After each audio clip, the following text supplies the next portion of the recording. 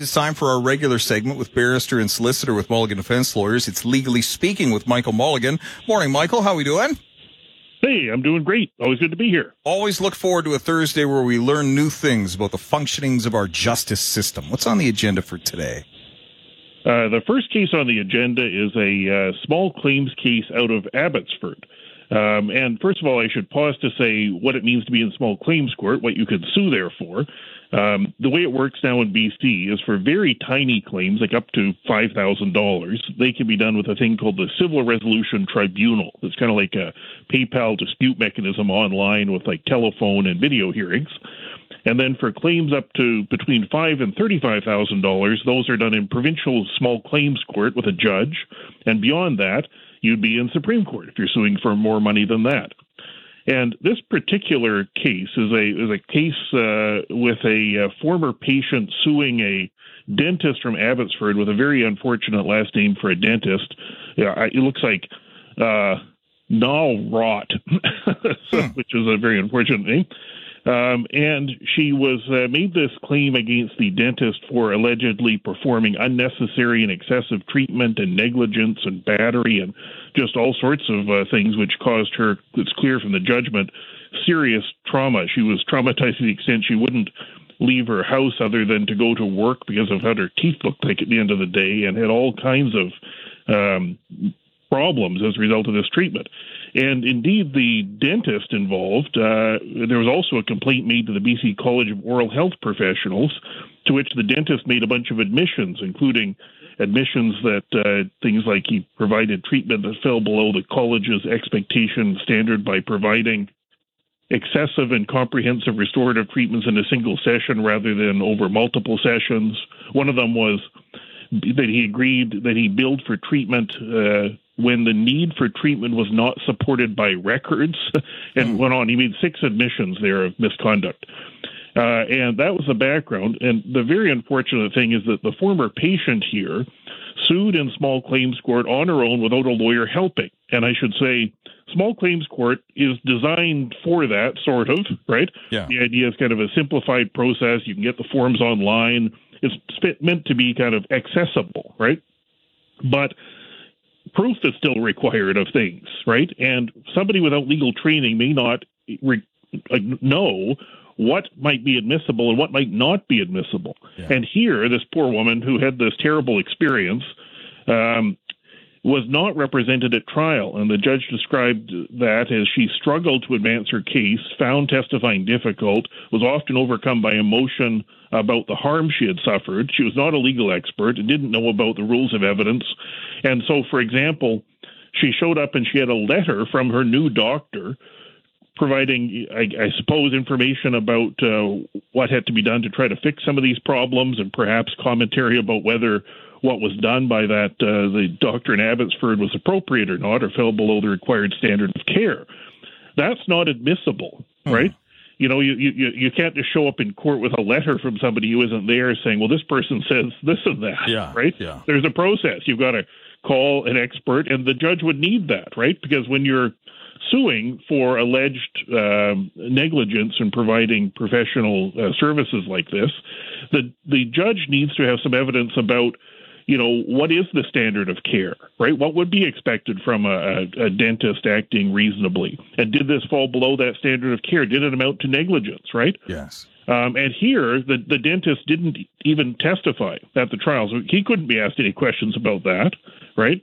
And so you had these admissions that he had made to the Oral Health Professions College, and you had the woman testifying about the terrible result of all this, but without some evidence about, well, what would be expected, and did falling below expectations cause the problem, the judge was left not being able to be satisfied of many of the things that would be necessary for the claim to succeed on all of the possible grounds. I must say, reading it, it's even questionable about whether the thing should have been in small claims court to begin with, given the seriousness of what went on here. Yes. And, for example, the admissions that the judge found he could rely upon, some of them were ambiguous. For example, one of them, the doctor admitted that he, and this is the language, billed for treatment when the need for treatment was not supported by records.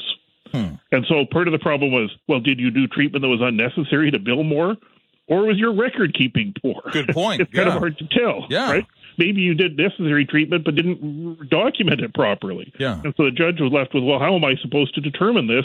There is no admissible evidence. And the judge did find that the dentist had engaged in assault or battery, and that's essentially like doing something to a person without their consent, right? And that's an important element. You know, your doctor or dentist doesn't get to just pin you down and do whatever they want. No. They have to get your agreement to do it. And so, for example, the judge found that they accepted the plaintiff's evidence regarding her lack of consent to 19 of her teeth being treated by Dr. Narrot on March 18th and found her evidence to be reliable and credible.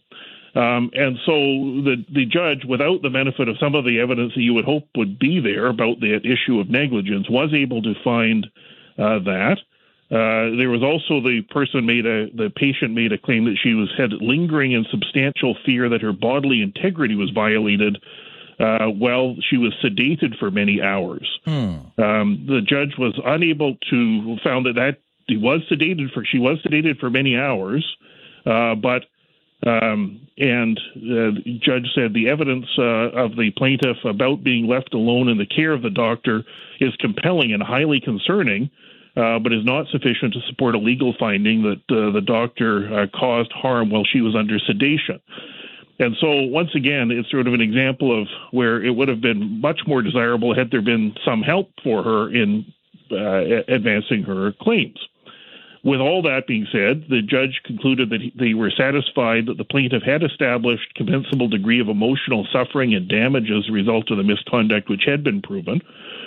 The judge had to ultimately conclude that the judge was not finding the process of sedation was negligent, but rather the plaintiff would not have been sedated for so long but for the unauthorized and negligent dental work, and concluded that the plaintiff's fear and feelings of violation were manifest at trial and through her evidence. And so the result of all this, the judge concluded that despite the lack of evidence that would have been desirable, concluded that the doctor had acted in a high-handed and reprehensible manner towards the patient who was vulnerable due to sedation and relying entirely on his experience and integrity. The result of all that, given what sounds like a very traumatic experience, the other problem was she didn't present in a clear way evidence of all possible financial loss. That's another thing which would be necessary. Sort of like, let's get pay stubs and, time missed and so on, and presented in a way that would be helpful to the judge. The result of all of this is that the award ultimately was only for $15,551, which included some lost income and general damages in a circumstance where the amount that could have been awarded was in that court up to $35,000. And so it's an example of, the small claims process is simplified, and judges do try to assist people, right, and making sure that they sort of do what's required. They're not a substitute for having a lawyer help you. And I must say, as I read the case, the overarching impression left is just what a shame that there wasn't some additional legal help for the plaintiff to ensure that there was evidence that would allow the judge to assess things like the negligence claim in a more fulsome way. And all of that is, of course, in the context where the dentist in question has made admissions of misconduct to the oral health profession. It turned out to be the case with respect to many of them. There was ambiguity about what exactly the admissions amounted to. And so that wasn't enough for the judge to be able to be satisfied, at least in part of the claim made here. So there's the outcome. And I guess the takeaway there would be you may want to make some inquiries with respect to the College of Oral Health Professionals to see the background of a dentist that you're dealing with. At least, that part of it in this case has been admitted. And so hopefully the college will do its job and the public will be protected in the future. So that's the case of the dentist and the small claims action. Michael Mulligan with Mulligan Defense Lawyers, Legally Speaking, will continue right after this. Back on the air with Michael Mulligan from Mulligan Defense Lawyers as Legally Speaking continues. Up next on the docket for today, it says, deadline for extradition paperwork missed and provision to allow for more time unconstitutionally vague with no standard to apply. Sounds complicated. Let's dive in. Indeed. So this is a BC case. The background of it is that it was an application by the United States government to seek the extradition of a man from British Columbia, seeking that he be sent to stand trial in the United States, in Georgia, it would appear. And the essential allegation was that some drugs were allegedly shipped from the U.S. government, believes by the accused, to a person described as a sailor living in the great state of Georgia, 2 U.S. sailors residing in Georgia. And the sailors died of a drug overdose shortly after they received packages in the mail. That's the basics of the case. Which brings us to, how does extradition work? Well, the way it works is that a country we have an extradition treaty with can make a request to the Canadian authorities, Canadian government, to arrest and send the person somewhere else to stand trial, which is, of course, a pretty dramatic thing, being arrested in one country and shipped to another country for a trial. And the way that there's some time requirements in the legislation. And one of the requirements is that after somebody is arrested on a provisional basis based on a request from another state, and here the U.S. made this request, and so there was a warrant, and the suspect in British Columbia was arrested, there's a requirement that the country seeking to have the person extradited must provide supporting documentation no more than 60 days after the, quote, provisional arrest, close quote, right? And so the man was arrested, clock starts ticking. And then what happened is the Canadian Department of Justice erroneously calculated the time requirements and told the United States Department of Justice that the documents were due by July 25th, 2022. That was wrong. They were due by July 23rd, 2022, okay? So they were 2 days late. And so then what happened is that the Canadian Department of Justice made an application to a judge under Section 14.2 of the Act that deals with extradition. And that's the section which was in question here. That section says, on application of the Attorney General, a judge may extend a period referred to in subsection 1. So a judge may extend the time period. The legal argument was, well, hold on a minute. It doesn't say how that decision is supposed to be made. In what circumstances should a judge extend the time period? When might you not extend the time period? What should be taken into account, right? Is it kind of the length of the judge's foot? Well, that's a legal requirement. It's a principle in Canada. It's a charter principle that it's contrary to Section 7 of the Charter if a legal provision is unconstitutionally vague. And the way courts have interpreted that is sort of a test about, is there sufficient direction in the legislation that would permit some kind of a legal debate or notice to somebody about what might or might not happen, right? We don't want to live in a topsy-turvy world where kind of what happens kind of depends on whatever a judge might feel like. That's not helpful, right? And so the problem with this section is it doesn't say, it just says a judge may give more time. It doesn't say when or in what circumstances. Like it could say, well, if the other side's tried its best, or, if bearing in mind efforts made or reasons for being late or how important the case might be, something that somebody could sort of get a grip on and say, okay, well, how long can you keep me in jail without providing any paperwork? The legislation says 60 days. When can you get more, right? It does have to be if the case is really complicated. If it got lost in the mail, what? And so the judge hearing this case concluded that that was, in fact, unconstitutionally vague because there's no indication of sort of when a judge may or may not or when they should or shouldn't give more time than what is required, right? It says 60 days, and if you don't do it in 60 days, the legislation provides that the person's to be discharged, like let them out, right? Some other country has said arrest this person.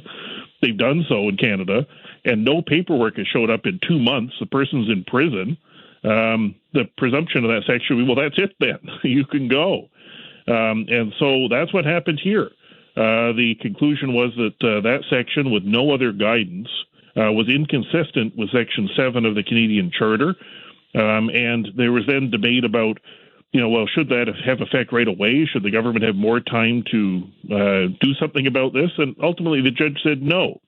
The section, as it stands, without that unconstitutionally vague "judge may extend that time period" provision, that doesn't stop it from working. It just means you better calculate your time correctly, and you better have your paperwork ready in 2 months if you're holding somebody in prison, seeking to have them extradited somewhere else. And so the net result of this is unconstitutionally vague section. Can't be a time period extension. You missed it by 2 days because you got the date wrong. And that'll be the end of this extradition. And we'll have to see whether anything else comes of it. But I guess the outcome or the takeaway is read the section carefully. Make sure you calculate your time period. And if you're going to grant, have a legal provision, you got to make sure that it's clear so that there can be a legal decision made, not just saying may do something with no idea when you might or might not choose to do that. So that's the latest on extradition from British Columbia. Our next story is an interesting one, and it's a couple of intersecting issues that we've discussed in the past, including an economic story that we've covered to no end, and that is the explosion in values in the property market means that a titanic sum of wealth has essentially been created fairly recently here in British Columbia, and it has been accumulated by those who hold title to equity in residential properties. This next case touches on how that's dealt with. You're exactly right. And so this case, like many cases these days, involves where there's a new relationship and adult children and sort of, what's to happen with assets, right? Yes. That's complicated. And the background here is that this couple who had been together for 18 years, it was a second relationship for each of them. They met at a grocery store in Edmonton back in 2003 and began dating. And eventually, sadly, the woman here passed away at age 76, and she was survived by her partner of 18 years.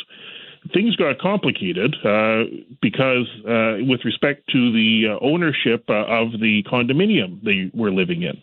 And the background of that was that a short time after they met, the couple decided to purchase property in Kelowna. And they originally decided to purchase a mobile home to live in. And in order to fund that, the fellow who was the plaintiff in this case withdrew almost all of his RRSP savings, producing $100,000 to contribute to the purchase of this home. Mm-hmm.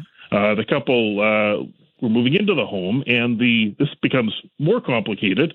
The partner who passed away, she was the recipient of spousal support from her previous relationship. And the spousal support provisions that she had agreed to provided that the amount of support she was getting could be revisited if she cohabited with another person. And she didn't want her spousal support to stop. And so she told her current partner, I want to have the mobile home put in my name alone because I don't want my ex-husband to find out that I'm cohabiting with somebody. And the evidence was she was, quote, somewhat strong-willed, close quote, and he agreed. Things went along for a while. They decided to sell that property eventually and purchase a condominium. Condominium went up in value. They decided to sell that. And then they eventually bought a one-bedroom condominium together. But with all of those homes, and for the same reason, the female spouse put all of them in her name alone. Unfortunately, she also had some other challenges, including, it would appear, an unfortunate gambling habit where she would go to the casino and lose substantial amounts of money, which were being funded by her partner, who was still working until a relatively late in the game to keep funding her gambling habit. Now, here's what happens. She had some health problems. She was a smoker. I guess she realized she had some health challenges. And before she passed away, and without telling her partner, she both created a will, leaving her assets to her adult children, and went and transferred the condominium into joint tenancy with her and her adult, I think it was her daughter, children. And then what happened is she passed away. And when you have an asset in as joint tenants, then what happens is that the property automatically transfers to the other person you're a joint tenant with, leaving the partner with nothing. And very quickly, the adult children of the woman who passed away promptly told him to vacate the premises and get out. And so he had to leave his condominium. And that was the basis of the lawsuit. Now, the thing, and so on one hand, if you look at sort of the legal arrangement there, you say, okay, well, it's a joint tenancy. She was the sole owner. She passed away. Her adult children get it. Too bad for him, right? That would be the sort of the legal consequence of that. But as I said, it was equity to the rescue. And this idea that we've touched on before, which is the idea of a trust and a resulting and a presumptive trust. And the way that works is that when you give somebody money, it's presumed that you're not giving them the money as a gift, unless there's evidence to show that this was a gift, like a letter saying, this is a gift, for example. Yeah. But there's a presumption that you're giving the person the money in trust. They're holding it for you, not that you intended to gift it to them, right? Like if you show up at the valet and hand the valet your keys, the presumption is not you gifted your car to the valet. The presumption would be, the valet's holding your car for you while you have dinner, right? So that's how the law works. And here, the judge said, and this is a good, clear conclusion, I completely agree with the plaintiff's submissions in that regard. And it was clear that he provided this money to purchase the first home, which got sold, to then purchase the second home, and so on and so forth, to the third condominium, right? Yes. And the judge concluded that indeed the law with respect to a gratuitous transfer of property presumes there to be a resulting trust, and a trust is sort of an equitable concept. And as a result, the judge concluded that indeed the spouse who passed away was not the beneficiary of a $100,000 gift 17 years earlier. She was effectively holding these three properties in trust, half of it belonging to the male spouse, right? And the result of that is that even though they had gone through these various properties, with one being sold and purchasing the next one and so on, and even though they were all registered in her name alone, the result was that there was a resulting trust for half of the value of the condominium. One of the interesting arguments made by the daughters trying to keep the whole thing was arguing that he shouldn't be able to make this claim because he was complicit in her defrauding their father, right, by deliberately hiding the fact that they were cohabitating. For example, saying that he was single on a tax return. The judge had no time for that and said, no, he wasn't trying to hide it at all, and that's not a basis to deny this. So the result is, at the end of the day, the daughters have to either purchase his half interest or the property goes up for sale, and he'll get half the proceeds. So equity to the rescue. Michael Mulligan with Mulligan Defense Lawyers, legally speaking, during the second half of our second hour every Thursday. Thank you as always. Thanks so much. Have a great day. All right. Quick break. News is next.